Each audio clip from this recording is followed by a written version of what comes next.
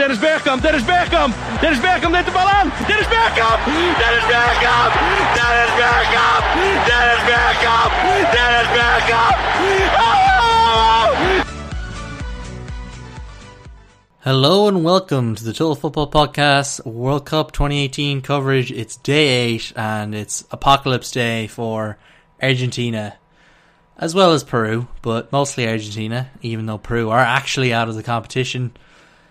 Argentina are the big talking point. That was, oh my god, I'm still actually absorbing in everything I just saw.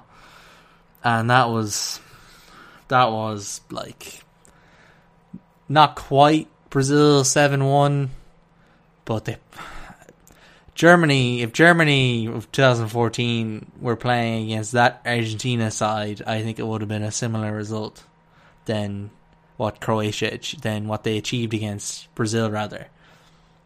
Like, Croatia were actually, I know I'm starting with the third match, but it's just the biggest talking point. I'll get to the other two matches as well, but Croatia, weren't even really that impressive, not in the first half. Second half, after scoring, they shut the game down absolutely superbly. They never really looked like conceding. Though in the first half, Enzo Perez of Argentina had the best chance of the half. And, he scores that goal, maybe the match is completely different, but then you think, is it really though? Would it have just finished 3-1? That was absolutely dreadful. That's legitimately one of the worst performances I've seen of any team at this World Cup. I think Saudi Arabia against Russia in the opening match, there's a debate to be had there, I think. And Argentina, I feel bad for Messi. In our predictions podcast, in our previous show, Andrew and I both kind of agreed that we wanted Argentina to do well because of Messi, but the squad had limitations that, it really depended on whether the squad could really get behind themselves, and, well, they haven't. They really haven't. I still don't understand how Sergio Aguero came off immediately after the first goal. I don't know how you do that, especially because Aguero probably had Argentina's next best chance right before the goal as well.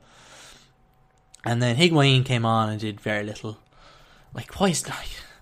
Dybala cannot be much worse than what if he had started. Then I can't even fully get my thoughts together here. How is Dybala not starting that match? I understand he comes on and he doesn't have much of an impact, but when you come on, it's different to starting the match.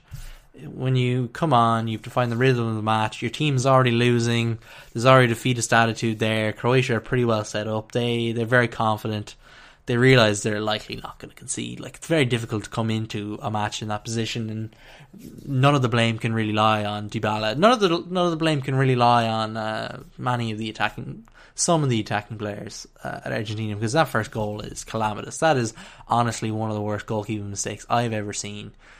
How has Willy Caballero, 1, played for Manchester City for so long, 2, played for Chelsea now, and 3, got into this Argentina side? Is there really no one better? An injured Sergio Romero would have done better.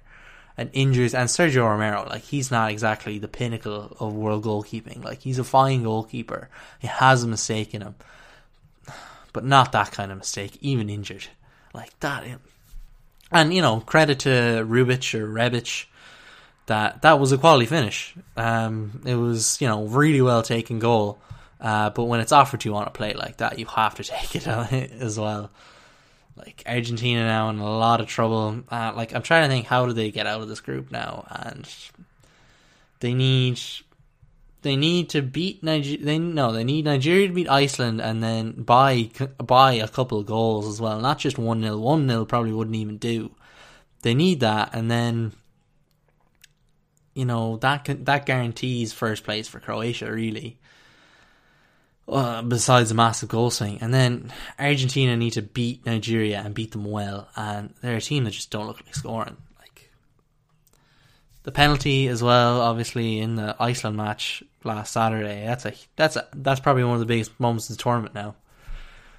Argentina win this match, it's, all can be forgiven. And if Argentina get out of the group somehow now, I really don't see how they get out of the group. Iceland against Nigeria is such a big match now. It's on at 4 p.m. tomorrow, so like that is a massive match. That's winner takes all. Like Argentina will be hoping Nigeria win that and win it by a couple goals, because like Argentina haven't helped their goal difference today, losing 3-0. Like to give up like that third goal was like that was just taking the piss out of them. Like that was just making a mockery of Argentina. I'm at the point where I've actually forgotten what the other two matches. I think today started with Denmark, Australia finishing 1-0. I think, Argentina were just so bad. They're as bad as any team that has been bad at this World Cup. Like they're legitimately one of the worst World Cup teams now. If you were to rank 1 from 32, the 32 teams in this competition, you'd probably put Saudi Arabia 32nd, Panama 31st. You'd maybe fit another couple teams, and then you probably have Argentina 28th, 27th. Like that's two absolutely dreadful. Maybe I am overreacting, but I don't think I am. At time of recording, the match just finished, so I am very much still on the high or low of that match. As I said, I am still kind of taking it all in, but I don't think that even changes much. I think that's still just like Argentina could still get out of the group. 4 points is like teams have gone through with 4 points in second place, but it's looking very unlikely. And if Iceland win tomorrow, then I imagine Croatia and Iceland will just play out a nice comfortable 0-0 draw, and that'll be that. Croatia will take first, Iceland will take second. They'll both be pretty happy with that. And Argentina will be, it's completely out of their hands right now. It's completely and utterly out of their hands. And Argentina should not be in that kind of position, especially when they have someone like Lionel Messi, the greatest player of all time, in their squad. And this competition, this tournament does not damage Messi's legacy one bit, because Ronaldo for Portugal, similar kind of situation. Like that Portugal team is better than Argentina's. Like man for man, better team, more experience, and they've actually won something. Ronaldo obviously is dragging Portugal are better players, but they play just as poorly. Ronaldo is dragging them. He's gotten all 4 of their goals. At least Aguero scored for Argentina. So they have someone else to score a couple of goals for them. But I don't think this is a case where Ronaldo's now above Messi. I don't think we're at that stage. I think it would take a lot for Ronaldo to do that. Like Ronaldo, obviously a fantastic player, and I dislike that mentioning Messi, you kind of have to mention Ronaldo. But I feel bad for Messi, I really do, because he doesn't deserve. I imagine now, it wouldn't shock me if he retired from international football after the competition. Like he could have even announced his retirement as I'm recording. I don't know. It would be something he would do, and it wouldn't shock me if I just stopped recording, checked Twitter, and he said it in an interview. He was like, "Oh, I'm done." It wouldn't shock me. I'm assuming that's not happened though, and that he will play against Nigeria. And even just for pride, they have to beat Nigeria now. But I don't know. Nigeria were poor against Croatia, from what I heard. I did not get to actually watch that match. It's one of the few matches I did not see, but no matter how poor Nigeria were, I can't imagine they were as bad as Argentina were tonight. They were absolutely dreadful. But there's only so much you can say about Argentina other than they were dreadful. And the competition's not going to miss them.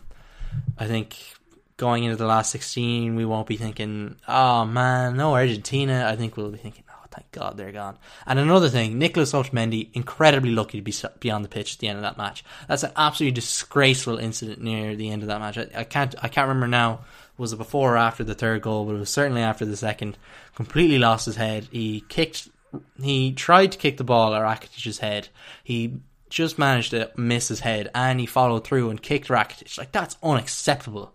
That is completely unprofessional, and he should be banned for that. I don't care how frustrated you are, you do not take it out on another person. Just that is an absolute disgrace. There are kids sitting at home watching that match, and that's what they're seeing. That is absolutely disgraceful. And for that, I think Argentina, for that alone, Argentina, it was a rough match, dirty match. I don't know how 22 people stayed on that pitch. Referee did not handle it very well. kind of reminded me of the 2010 World Cup final, but not quite that bad because, that match was truly exceptional for how awful the refereeing performance was. But the referee did not have control of that match. I don't know why.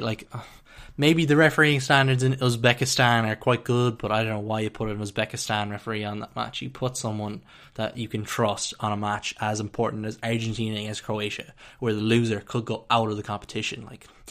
That's a poor decision on FIFA's part, but what can you do? The referee was poor, but at the end of the day, the result was fair, and I suppose that'll be a close to my. That's just Argentina.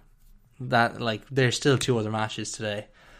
I'm pretty sure Denmark against Australia was also today. It feels like a million years ago after that match that I just watched. Denmark, I thought were poor. I thought Australia were actually kind of unlucky not to get more out of the match. Even if, the VAR, a lot of controversy around VAR for that penalty, but I thought Michael O'Neill on RT, I know most of you probably wouldn't have seen this, but I thought he described it very well. He said, the hand is probably in more of a natural position than you would think because, he's jumping, your hand is going to be there when you jump. That's just how people jump. But when the header's likely going in, or at least going on target, and the hand has stopped that. So, in that sense, it is a penalty. And again, I was surprised the penalty was given when I saw it first. I thought no chance, but again, VAR cannot help when human error comes into play. If a referee is going to get a decision wrong and he's seen it replay, he's just getting the decision wrong. That's just poor refereeing. Not VAR is not to blame for that. Maybe the actual people behind VAR are to blame for even bringing up the issue, but again, I think Australia deserves something out of the match, so I don't think it's that big of an issue. Denmark started the game quite well. They scored a goal from open play, which is a serious problem in this competition. Thank God we have Croatia, who scored 5 goals, and even then, one of them was a penalty. The goal before the Croatia Argentina match, 4 out of 5 matches it finished 1-0, and the other one was 1-1. So, it's not that games have been poor or unexciting. It's just there's a lack of. I don't even know what it's a lack of. It's a lack of just the ability to put the ball in the back of the net. That's the only way I can really describe it. Teams are playing quite well in the first and second thirds of the pitch, but when they get to the final third, it's just it all falls apart for quite a lot of teams, except Russia, bizarrely, the team no one expected anything from. Obviously, there are ethical issues perhaps around Russia, but I won't go into that right now. Because can you really trust Russia? That's always the black cloud hanging over them. But Denmark, as I said, they started the match well, but once they scored, and this is becoming kind of a trend of once they scored, they kind of switched off, and Australia got back into the game. They are the definition of a team that lack a goal scorer.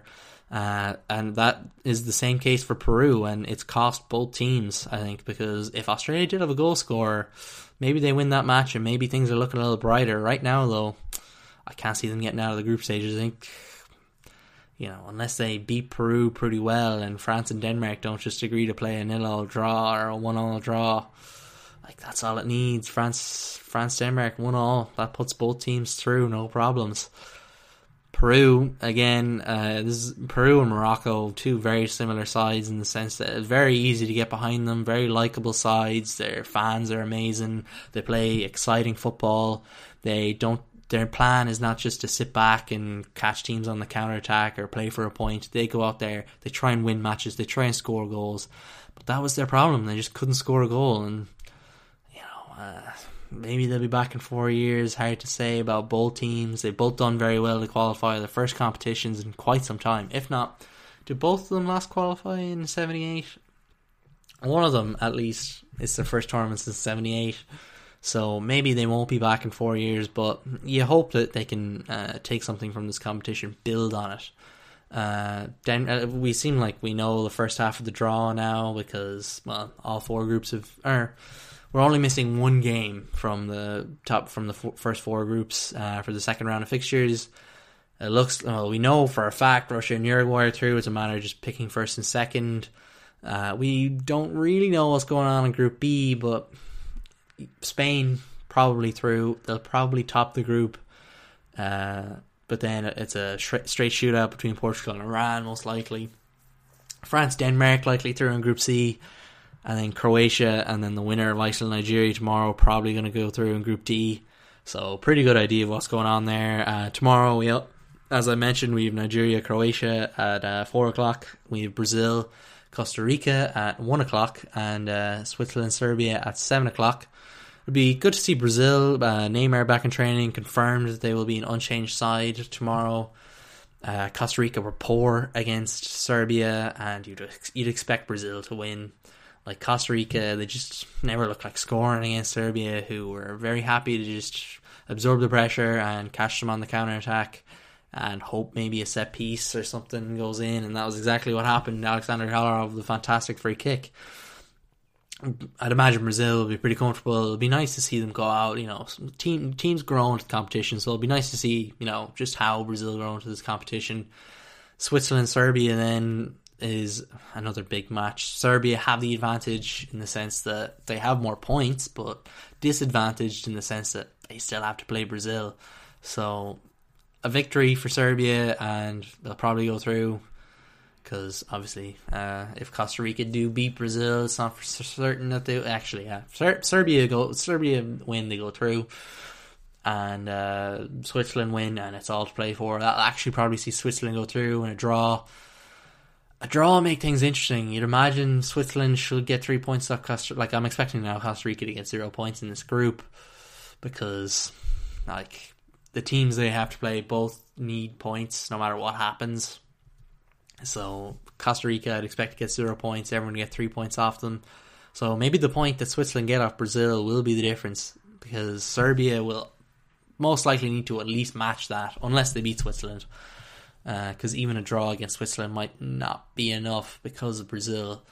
And that's it then for day 8. Day 9 is set up to be alright. It's been a bit lackluster the last couple of days, just purely because of lack of goals. Obviously the Argentina result is massive. That'll be a big talking point now for the rest of the week, going into the weekend, as we see through the rest of these round 2 fixtures. If you have any thoughts on Argentina or the rest of how the group stages have gone so far, don't be afraid to email us at thetfpod@gmail.com. Follow us on Instagram at TotalFootballPod, or on Twitter at thetfpod. Rate the show on your podcast provider of choice. It really helps the show, and tell family and friends as well about the show, because the World Cup is a big event, and we want to be a part of your consumption of this amazing event. And that'll do me for today. I think I've soaked in enough of the Argentina match, and I think I just need a rest now. That was just truly one of the worst performances I can remember from a big side. Like it does rival Brazil 7-1. So that'll do us for day 8. And thank you for listening. I'll be back tomorrow for day 9.